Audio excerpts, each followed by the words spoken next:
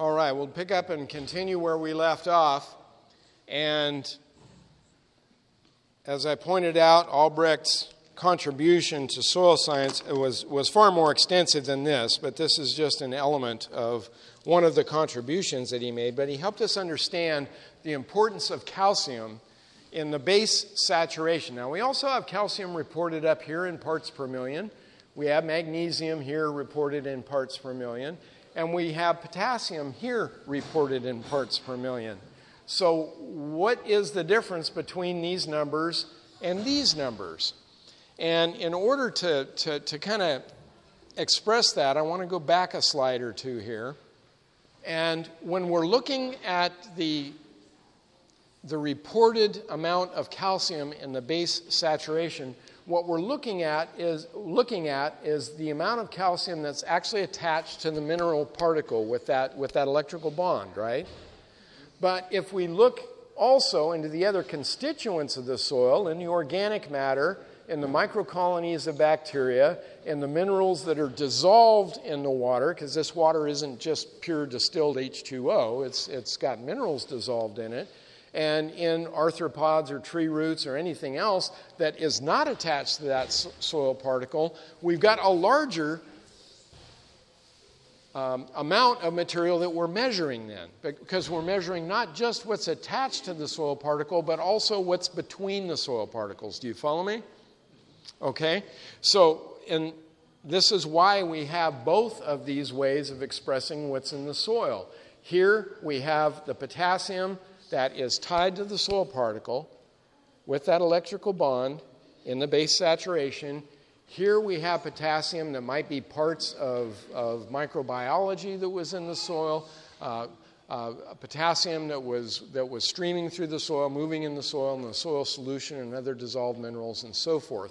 So here we have a representation of the total amount of potassium in that given amount of soil. Here we're just looking at a specific aspect of the potassium that's in the soil.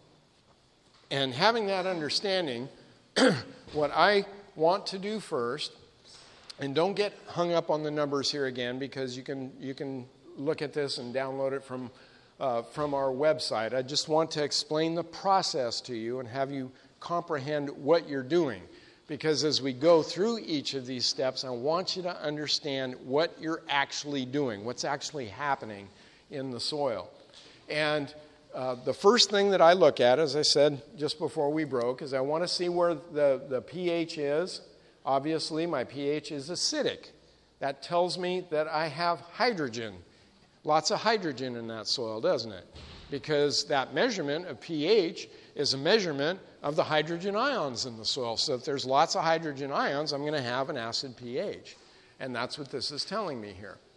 I also want to look at my CEC to determine, to some degree, how expensive is it going to be to work with this particular soil in terms of addressing the problems that it has. And this, again, is a consideration for some of you that might be looking for properties.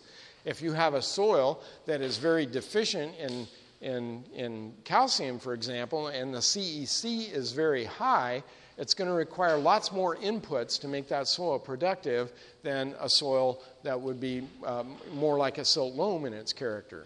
And you'll see how these numbers work out here based on this calculation. All right? Now, one of Albrecht's equations was this one here that's at the top of the slide. And this tells us how many tons of limestone per acre to add to a given amount of soil to eliminate hydrogen. That's what this equation does. This eliminates the hydrogen in the soil. Now, if I eliminate that hydrogen ion, what happens to my pH? If there's no excess hydrogen ions, the pH is neutral, isn't it? So this will take your pH to 7, or neutralize your pH. And this equation is predicated on working with the top 6 2/3 inches of soil. That's traditionally what's considered a plow layer.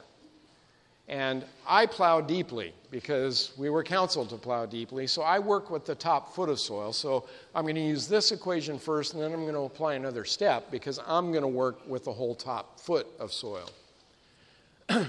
tons of limestone per acre times a factor, 0.5, times the CEC, this I get from my soil analysis, times the percentage of hydrogen that I have in my base saturation. So what I'm doing is I'm taking this number times this number times this number to tell me how many tons of limestone to add per acre. Do you see how that works?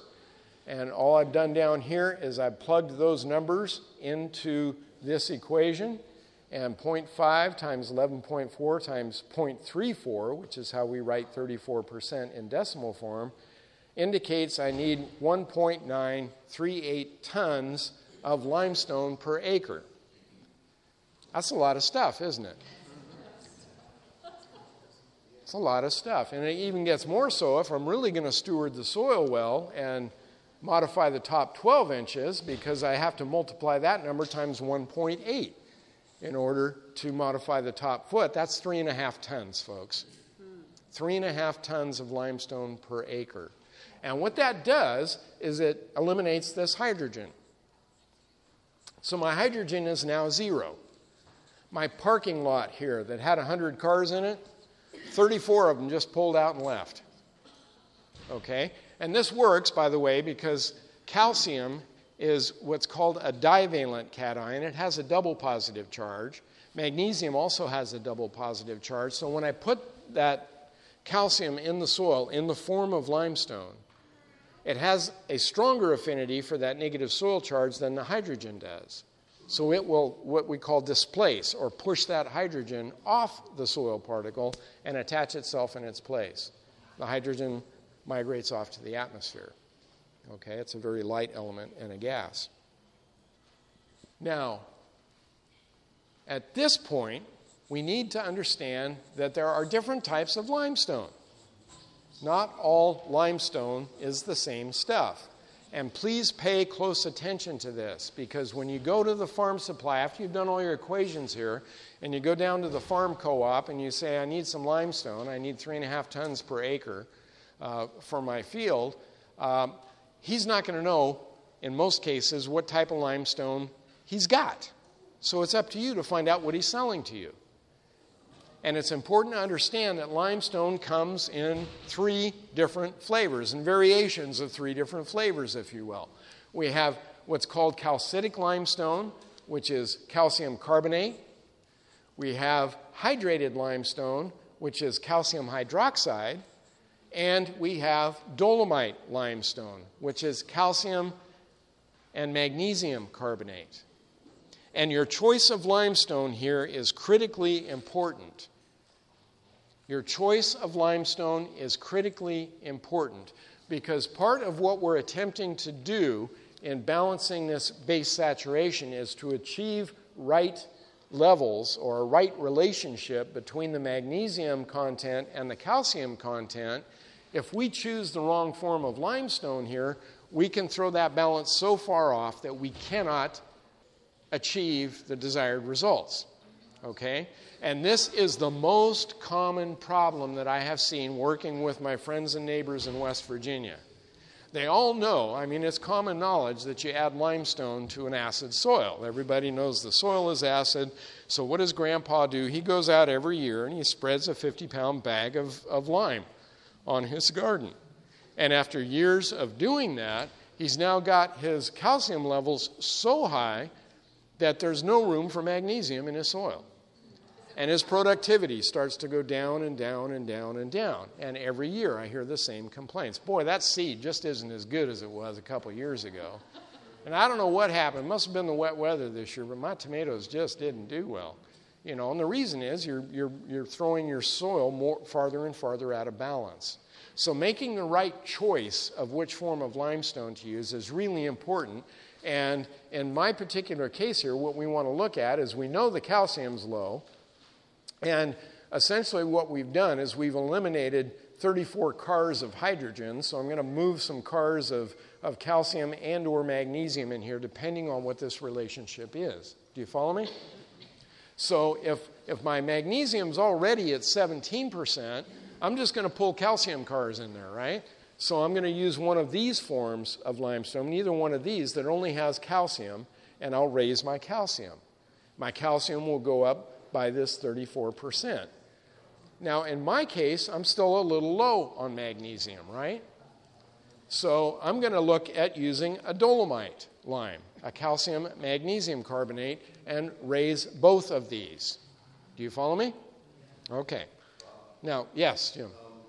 So you're saying a ton of calcitic lime is the same as hydrated lime, even though the percentages of calcium are different? The percentages are different, but essentially their neutralizing capacity, their ability to displace the hydrogen is very similar. If we wanted to really split hairs, we could look at this, but it's only the calcium portion of this compound that displaces the hydrogen. And it's only the calcium portion of this compound that displaces the hydrogen. So they work equally for this particular step, okay? But if I'm using a form of dolomite that has magnesium in it too, then my magnesium level will also be raised. And if my magnesium level is too high, I was just speaking with a gentleman, it sounds like he has some high magnesium issues. If he puts dolomite on that ground, he's going to compound his problem, okay? And the most common problems that we have in gardens that have been gardened over a period of time, especially here in the eastern U.S., where some of these gardens have been used for more than a century or two, is that things will be out of balance because of what we have done, not what nature has done. All right. Now, dolomite, too, is an interesting critter because in the particular instance that we're going to use as an example here, this particular dolomite was 21% calcium and 12% magnesium. But that doesn't always hold true because it depends on where the product was mined or whether it was a byproduct of sugar beet production or a byproduct of some other manufacturer. This relationship between the percentage of calcium and magnesium changes a lot. So that means, folks, we read the label, okay? And this is where you have to assume the responsibility, because if you walk into the farm supply store, I can guarantee you, you ask them for a bag of lime, they're going to hand you something white. They don't know what's in that bag. They probably never read the label because, frankly, unless you're following Albrecht's, philosophies here, it doesn't really matter. And it's not an issue with them because they're on that yield paradigm rather than on the nutrition paradigm in terms of how they're producing food. Yeah, speak up loudly if you would. So on the previous chart, you were talking about the calculation for how much right. calcium to put in it. With these percentage differences, the dolomite is quite a bit lower percentage. This is immaterial at this point. Let me clarify something. One of the assumptions that we're going to make here is regardless of what material here, that number of 3.5 tons, we'll use 3.5 tons of any of these to accomplish that result. Because what we're doing is we're pushing the hydrogen out. The percentages here are not important at this point, okay? They become more important later when we start looking at how much calcium is there for nutrition. But at this point, what we're assuming, and this is an assumption because these do have slightly different neutralizing capacities, but it's so slight that it's not worth splitting hairs over. We're working in a field, we're not working in a laboratory, and a margin of error of a percent or two is not really significant here. But all of these will essentially accomplish this same role of pushing the hydrogen out. Now, later, that does get important, and we're going to cover that this afternoon. Okay, so we made our selection here, and because my magnesium is low, I am going to apply dolomite and see what happens. Or I'm not going to apply it, I'm going to calculate for the application of dolomite to see what happens here. Okay? All right. Now, if we take any of those three materials and apply it to this soil, we chose to use dolomite. This number is going to change to 0. And again, we've got a parking lot with 100 parking places in it. This number is now 0. And we've added both calcium and magnesium here in the form of dolomite, so these numbers have increased. Okay? The hydrogen got pushed out, a calcium carbon pulled in, or a magnesium carbon pulled in. Well, how do we figure out how much we've raised them? How do we know whether we've gotten this 48 to 64 or 68 yet? And the simplest way to do that, and this is coarse math, I'm not zeroing in real specifically here, again, principles.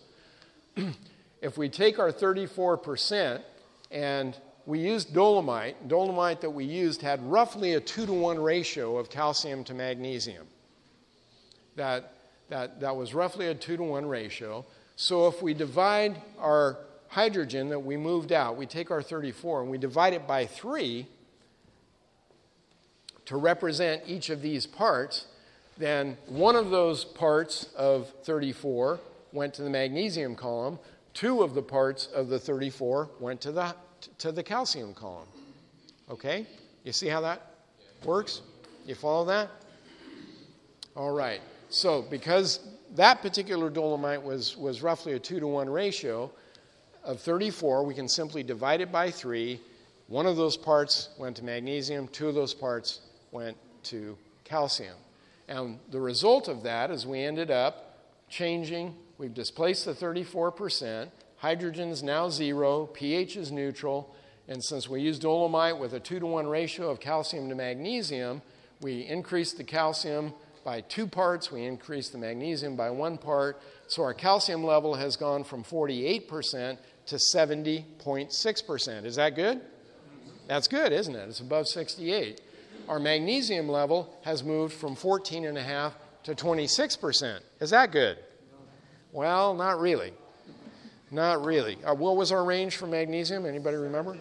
17 to 20% is what we were looking for. And one of the consequences of having magnesium too high is that the magnesium will tend to bind the soil. It tends to make it very crusty and very hard when it's wet, and very goopy and very crusty and very hard when it's dry, and very goopy and very soupy when it's wet. It really causes grief in the garden. And this is the kind of soil that, you have a very narrow window of opportunity to work with it. The moisture has to be just right, or it's too hard. And if it's too moist, then it gets too soft too quickly. So in order to avoid that, we want to keep our magnesium levels at 20% or below. When we start getting above 20%, that's when we get into big problems with this. So by taking the step that we took, we caused another problem. We got our calcium level up, but we've got too much magnesium. Now, what I want to do next is to take a second step, and that is to solve for how much magnesium to use on a soil to bring my magnesium level to 20%. Okay? I'm going to take the numbers from our first set of calculations. I'm just going to set them aside now. I'm still going to use those. I'm just going to set them aside for the moment. And what I'm going to do is focus only on magnesium and how to adjust magnesium from 14.5% to 20%. Okay? And this is the equation for accomplishing that. Again, I have a factor here of 240 times the CEC, which comes from my soil analysis. My desired level of magnesium, this 20 represents the 20% that I want here, and I'm subtracting what I have, which is 14.5% here.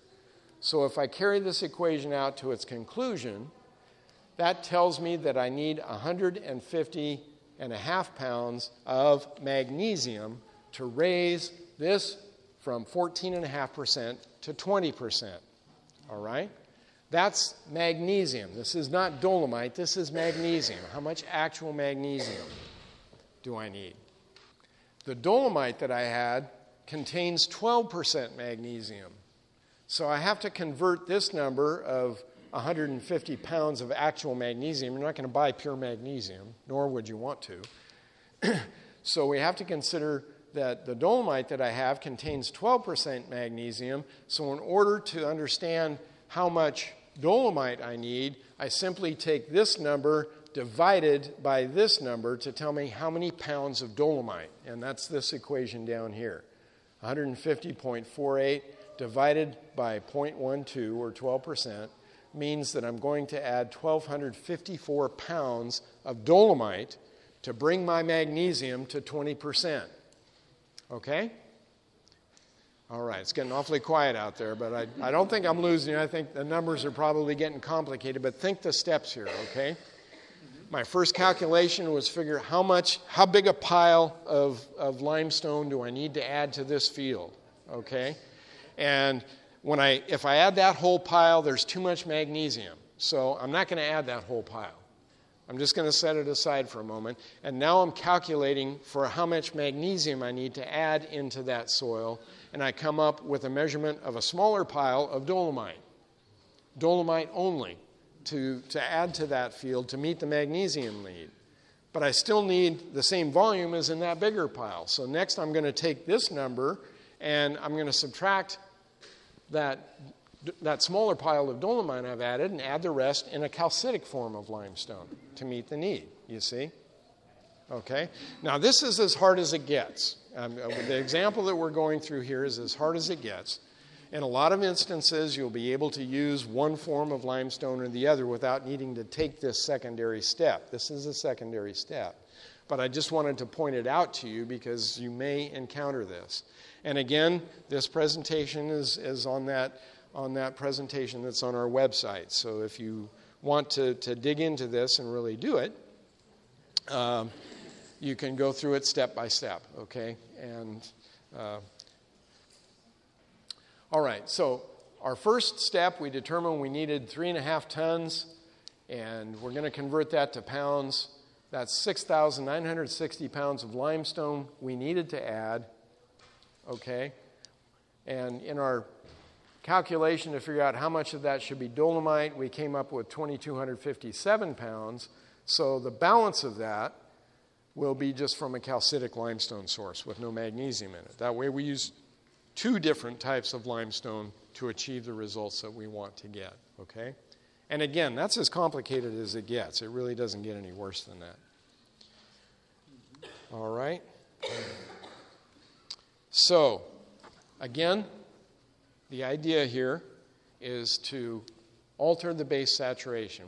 When we come back this afternoon, we'll talk about the influence that this has on our plant nutrition also, because it does. We've added stuff here.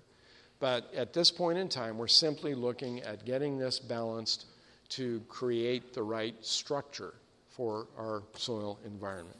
Okay? So by doing that, our calcium level is now 76%, our magnesium level is 20%. If we add these 2 things together, we've only got 100 parking places, remember.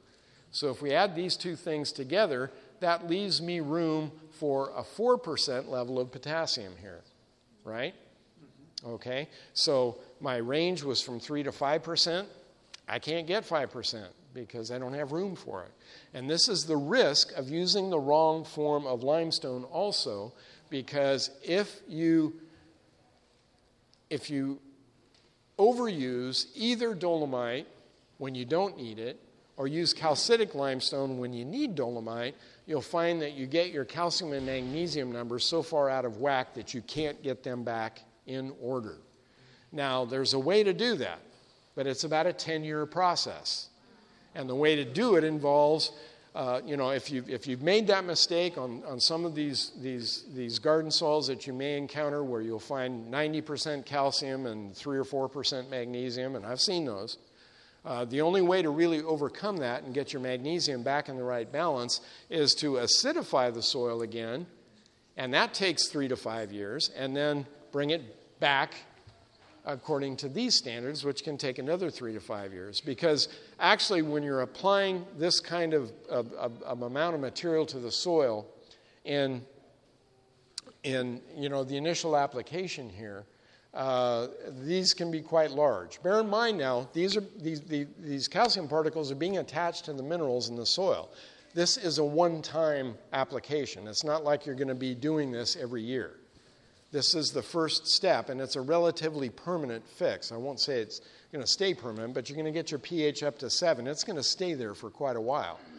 I'm talking, many, many years. It's not a very fluid situation. because you're actually bonding these materials to the soil particles. But when we want to change that, when we're driving the hydrogen out using limestone, it can take 3 to 5 years for that to happen, because this happens at the molecular level, right? So we want to use a very pulverized, finely ground form of limestone to do this. We want to incorporate it into the soil as best we can, and then we need to let it sit and simmer for a period of time for all those chemical reactions to take place. And that can take up to 3 years. And it can also take up to 3 to 5 years for sulfur to have an acidifying effect on the soil for the same reason. So if you've got a really serious problem and you're banging the pH back and forth that way, it can take 10 years to get you through this loop. And that's not something I would want to wish on anybody. When you put those kinds of amendments on your soil, how long before you can plant? Immediately, usually. Oh, really? Yeah. Yeah, nothing I'm going to suggest to you needs to be done vastly in advance. You're not going to gain, as I said, you're not going to gain the full benefit of doing this for 3 years. But if you're calculating it appropriately, nothing is going to go on to the point where our whole objective here is to improve the soil environment, not harm the biology. And if you do it appropriately, you mix it in properly, or using the right rates and the right ratios, you're not going to have an environment there that's toxic. And even in the case of using some synthetic fertilizers, oftentimes on the fertilizer bag itself, it'll tell you, work this into the soil and wait a few days before you plant. Well, that's because you're bombing the soil with excessive soluble salts, which are damaging to the root systems. But if you put on the right amount and there's sufficient moisture in the soil, you'll actually increase microbiology rather than decrease it. So it's all a matter, the dose, the poison is in the dose, so to speak. So if you're calculating for the correct doses, you're not going to have waiting periods. Okay. Yes. On the calculation of the tonnage that you need, were you recommending calculating for the 6 inches or the 12 inches? I calculate for 12 inches. The spirit of prophecy is interesting. It tells us to plow deep, plows deeply. We have the example of Ellen White's vision at Avondale, where she saw the open furrow that was 1/4 of a yard deep. And that, to me, was an indication of what plowing deeply meant, 9 to 12 inches. Because typically, the 6 2/3 is what has been used simply because that's what most tillage equipment, addressed. And in our home gardens, having that extra capacity of a foot deep in our root zone and a foot of very active microbiology and a foot of well-nourished soil gives us a good reservoir of nutrition there for the crops to use, and a good reservoir of microbiology to overcome things like freezes when the top 3 or 4 inches of our soil freezes in West Virginia. I've still got active biology below that. As soon as it thaws out, it repopulates, and it just stays healthier. And I also garden very intensively. We grow on some of our ground on a year-round basis. We have as many as 5 crops per year on some of our plots, and 3 crops per year even on the outdoor beds in West Virginia. So we're demanding a lot from the soil, so we want a good bank account. Okay, yes, one other question. Say, I shouldn't till because you are disturbing the microorganisms. Those people don't read the Bible. Okay. The Bible says till. And the disturbance of microorganisms, this is really, to me, this is absolutely goofy. I mean, not just a little bit odd, but it's just absolutely goofy. Because microorganisms in the right environment in the soil repopulate so quickly that within a period of 24 to 48 hours, you can repopulate a totally sterile segment of soil. It happens that fast. So, no, I strongly disagree with that. You can overtill, and you can damage the structure of the soil, and you can damage some of the arthropods, the earthworm populations and things, by overtilling. But it's a negligible effect on the overall productivity of the soil. But Not using a broad fork. broad fork is fine. I mean, how you choose to do this is fine. I'm lazy. I want to do it the simplest, easiest way that will let me get things accomplished without violating principles that I understand. And in my case, I disc and I till. I don't do it excessively, but I have no aversion to using a disc or a rototiller in my garden. And, there are many different methods. Depends on your soil type and your soil density, how you want to address things. But the whole no-till permaculture thing is, to me, an aberration. It does make sense to me. And the other thing that I'll say, too, is over an extended period of time. Again, remember, when I said scientific principle means a 4-year replication, 7 plots, 7 replications in each plot before you establish anything. I've not seen many permaculture situations that have extended beyond the 2nd or 3rd growing season before they've absolutely collapsed. So I've not seen good examples of that. You'll find pictures of them in books, but I've not seen it personally. It's a deterioration over time that is eventually gonna crash because you're not following right principles. You had a question back there, sir? Speak up loudly, please. What's the balance with the no-till versus over-tilling? Say, for example... That's a discussion for another day and another time. I simply don't have time to address all of that. But there are a lot of considerations to be made in that we just don't have time to address today. About double digging, do you think it's necessary? Not all the time. Sometimes yes, sometimes no. Again, we have to understand principles. We all have such a strong desire just to follow the menu or the method. Show me how to do it, Bob. Tell me what to do. What do I spray with? What do I fertilize with? I can't answer those questions for you until I have an array of information about the dynamic environment that you're in. I can't answer your question without knowing what kind of soil we're talking about. I can't, it's simply wrong to think that we can apply things across the board and get the same result. We're applying a very mechanistic concept to agriculture when we do that, and it's very, very flawed. This is why we need the experimental knowledge of that daily experience in the garden. I teach in my class, most of us want to grow our own food. How many of you want to grow your own food? How many of you actually do? Oh, that's awesome. That's awesome. Good group here. The statement that I make in my class, and I'll stand behind this because I've seen examples of it, is that I'm not calling all of you that want to grow your own food to be full-time farmers. How many of you that do grow your own food do it? Is that your full-time vocation? One? Okay. It doesn't take a lot to do this, but it does take time. And the statement that I make is for a family of 4, one person, whether it's the dad or the older son, one person working a half an hour a day diligently with right principles, with experimental knowledge, and with the right strategies can grow all the food you need for a family of 4. And that can be done on 2/3 of an acre. And that includes your fruits, your grains, your staples, your vegetables, everything.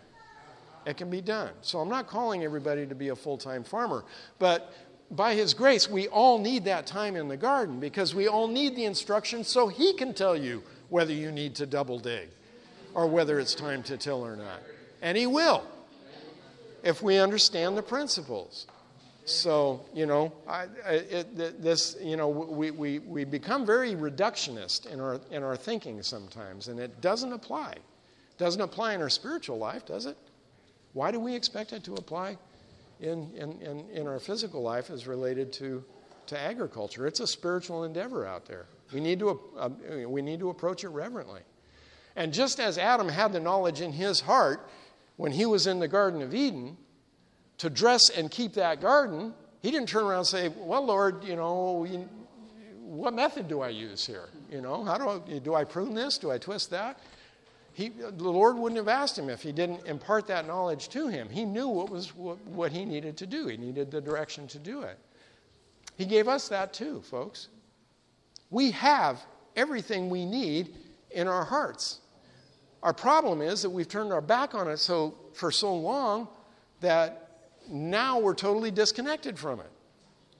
So in order to be reconnected, we want to find that quick, easy formula that'll get me back into a situation where I have confidence in knowing what I'm doing.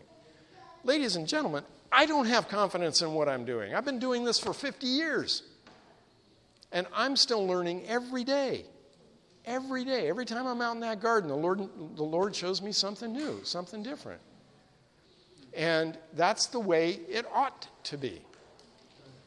Now, I'm because of my experience and because of all the varieties and things that I've done and seen, I avoid a lot of mistakes. I do things very efficiently, but I certainly don't feel like I've arrived, especially when it comes to understanding the soil microbiology. Frankly, we don't know much about that at all. That's an area for lots of investigation and understanding. What populations of bacteria are the most beneficial? You know, what kinds of organic amendments can we add to that soil to really encourage the types of microorganisms that are specific to the crops that I'm growing? These are things that we just don't have much information about and don't know. There's so much more that I don't know than that I know that I'm just astonished. And I know that it's not simply following a formula that's going to get me to those answers any more than it is for you. So we think about principles. We understand the soil, its characteristics. We understand when it needs to be tilled and when it's time to leave it alone. We recognize that there are certain laws, if you will, of chemistry that must be employed. There are certain laws of irrigation and water and timing that must be employed. And we try to work in harmony with those things in our situation. Okay. Yeah. Once you've applied that, would you wait 3 years to retest, or would you even retest?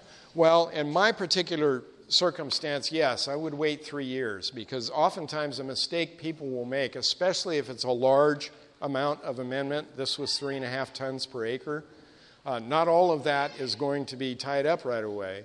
And if I take another sample too soon, I'm going to show lots of free calcium in the soil, and I'm going to show probably a very high pH, an inordinately high pH, because that free limestone will show up in the sample. So about 3 years is when I would take it. And it should be about in that range. I did test this after 3 years, and it was right on target. It was right on target. And the reality is, you might test from time to time for other things, for some of the plant nutrients. But once you do this, we can reason from cause to effect. If I have 2 and I add 2 to it, what's my result going to be? It's going to be 4. Okay. How about if I do it another time? I take 2 and I add 2 to it. What's the result going to be? It's going to be 4. Numerically, it has to happen. Mathematically, it has to happen, right? So if we approach our calculations for our soil chemistry properly and follow the right formulas, I know that in 3 years my pH is going to be 7. So I don't really need to test it. I tested mine to verify it. But, I didn't really need to test it to know that. And the only reason I did test it was actually to look at some other things, because my soil was very low in boron and it was very low in zinc and some other areas. I was actually looking at those things to see if I'd gotten them properly corrected. Yes? If something was off in the base saturation, would you just go through this process again and then based on the... Yes, I would. Yes. Yes, I would, especially in your case, because it was over 3 years ago, right? If it was still within that 3-year window, I'd have some question about some things, but yes. And we'll have a discussion about your circumstance. Okay, so anyway, that addresses, so far, the magnesium and the calcium. And again, I know we've gone through this much too quickly for you to absorb all of this, but the calculations, the equations and things are on the website, and please avail yourself to those. Just don't plague me with phone calls on, on April 2nd or 3rd when I'm out trying to get all of my work done out in the field. I do respond to emails usually over a period of time, and I'd be happy to try to assist where I can, but realize that I am a full-time farmer and I'm not readily available as a consultant, okay? All right, the one thing that we haven't addressed is potassium, and I want to take a minute here to talk about potassium, because it's very important to plant physiology. It's very important in the soil, but potassium has a really complex chemistry in the soil. Most soils have quite a bit of potassium in them, but depending on temperature and biological activity and moisture, your test results can fluctuate quite a bit. There have probably been more doctoral theses done on the topic of potassium availability in soil in our land-grant universities than on any other single topic. And potassium is also expensive. Now that China has entered the global market in terms of agriculture, the demand for a lot of the inputs for agriculture has increased their prices pretty tremendously, and potassium is one of the more costly things that we have to invest in when correcting our soil. So we don't want to overdo it with potassium, but we certainly want to make sure that enough is there. And in order to determine how much potassium I'm going to add to my soil, I'm going to use just basically a simple chart. And this is a linear chart, meaning that if I take this number and divide it, or take this number and subtract it from this number and divide it by 5, that will give me all the points here between 5 and 10, 5, 6, 7, 8, 9, 10. It's a linear chart in both directions.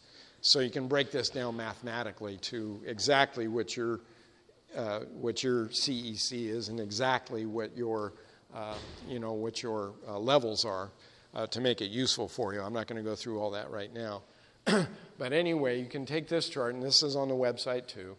And in my case, I had 2.9% potassium, and I have room for 4%, so I'm going to plug some numbers in here based on what my CEC is to tell me how much I need to add. And in my case, I needed to add about 118 pounds of potash to my soil. And this leads me to another point of discussion that I want to make here before we wrap this up today. I have a couple of sources I could use to meet that demand for potassium. The organic source, and one that's widely used by organic growers, is called green sand. Many of you have probably used this. You're familiar with it. Green sand's about 3% potassium, or potash, actually. It's even less potassium, but it's about 3% potash. And if you're going to apply 118 pounds of that per acre, that's 2 tons of green sand. Now, where I live in rural West Virginia, if I wanted to procure this and transport it to my property and apply it, that would be a pretty substantial investment, pretty expensive.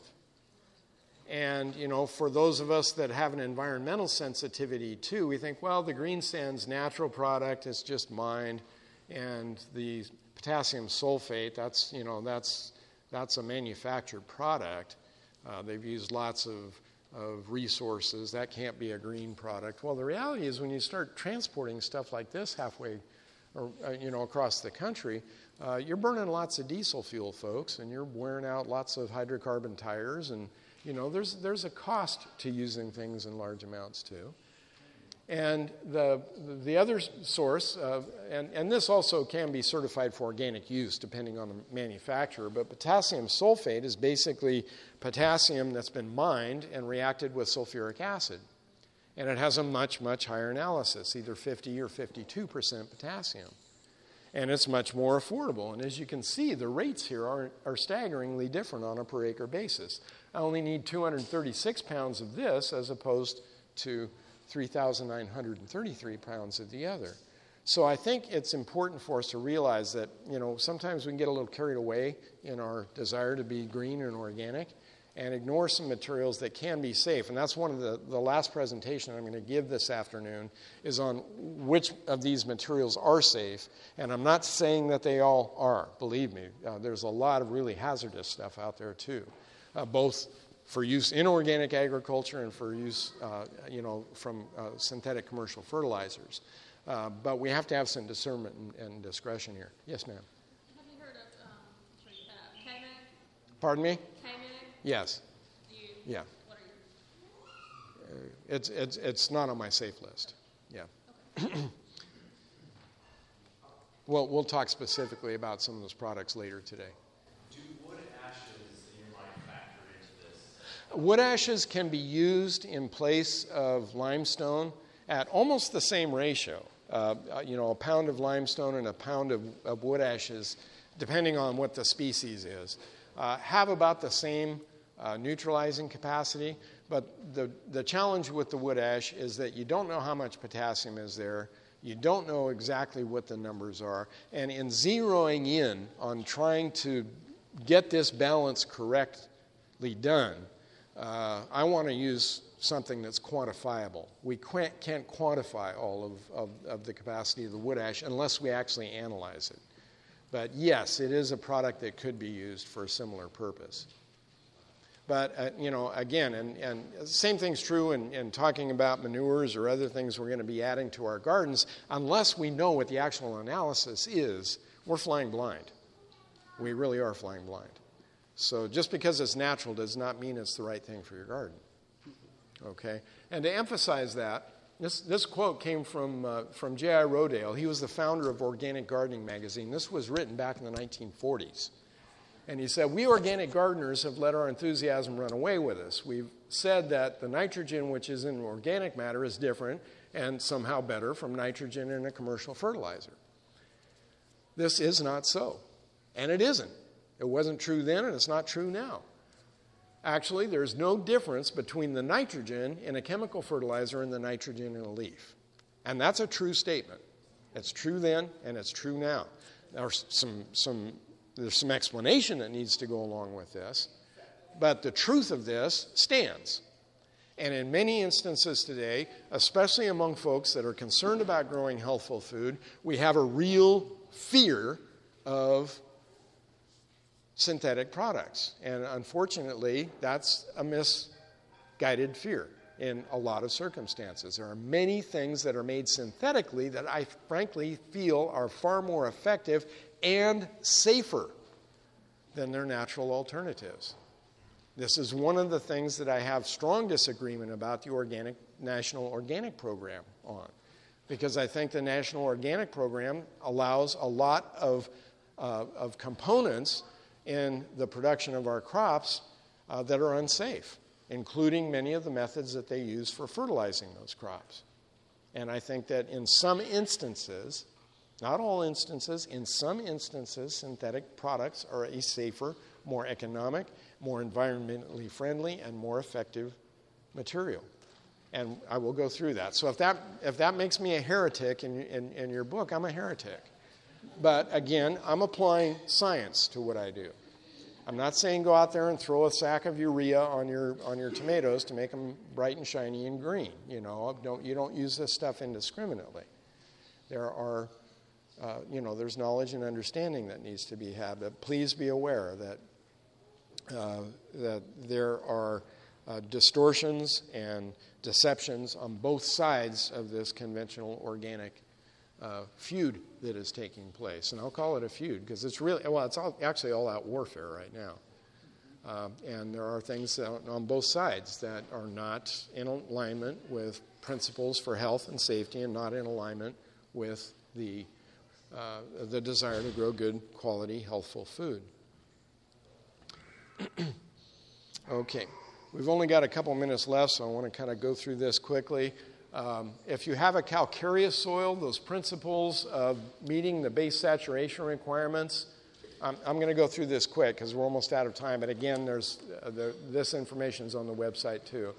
3 to 5% potassium, 17 to 20 magnesium, and greater than 68% calcium. This holds true whether your soil is an acid soil, a calcareous soil, or a sodic soil. It's true on all three types of soils.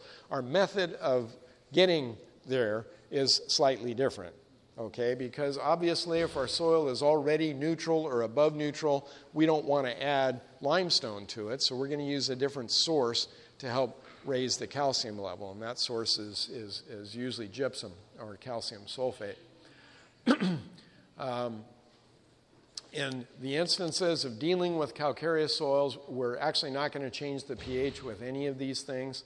And the physical properties of the soil, if our magnesium levels are too high, will benefit by additional calcium.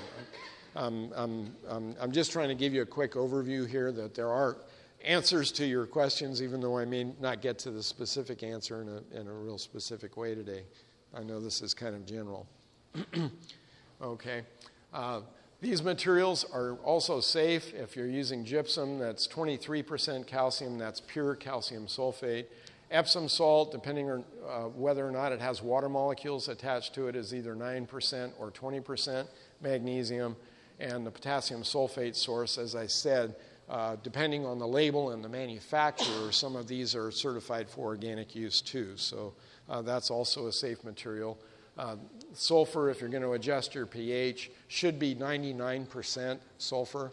And sulfur is one of those compounds that we have to be a little bit careful about, because a lot of the sulfur that's marketed for agricultural use is sulfur that is from spent industrial processes and can contain some heavy metals. So you won't find 100% sulfur, because they're not willing to label it that. In case a rat hair or something fell into the bag while it was being bagged, they can't claim 100%, but they should say 99%. Also, this is a chart here that will help you determine rates of sulfur to add to your soil to bring down the pH if your pH is too high.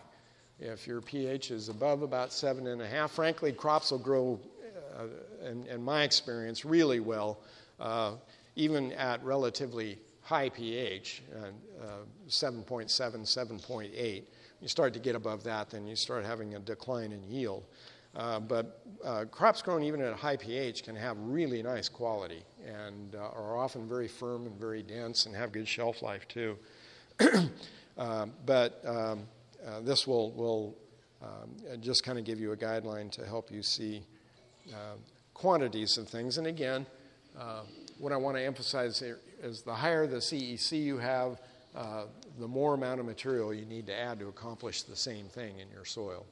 So a nice sandy loam soil, silt loam soil, clay loam soil even is very nice to deal with. If you've got a heavy clay soil to work with, you're buying yourself some more expense in getting that soil in the right chemical balance.